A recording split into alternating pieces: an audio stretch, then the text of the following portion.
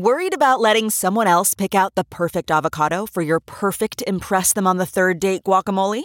Well, good thing Instacart shoppers are as picky as you are. They find ripe avocados like it's their guac on the line. They are milk expiration date detectives. They bag eggs like the 12 precious pieces of cargo they are. So let Instacart shoppers overthink your groceries so that you can overthink what you'll wear on that third date.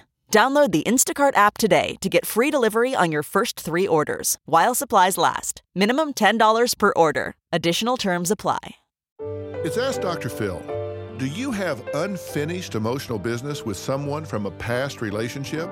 The most important thing you can do is identify your minimal effective response. That is the least thing that you can do that allows you to get emotional closure. Now hear me, I said the least thing, not the most outrageous thing. What's the simplest, easiest thing you can do that lets you get closure so you don't have to be upset about this every day of your life? You can't change what's happened. What you can control is what you do about it now. Your goal should be to close the book on the situation and put it behind you. For more information, log on to drphil.com. I'm Dr. Phil. Have you ever wondered how to say good morning in Italian? Or what is goodbye in French? You can ask Alexa. Just say, what is happy birthday in German? Or how do you say hello in Japanese?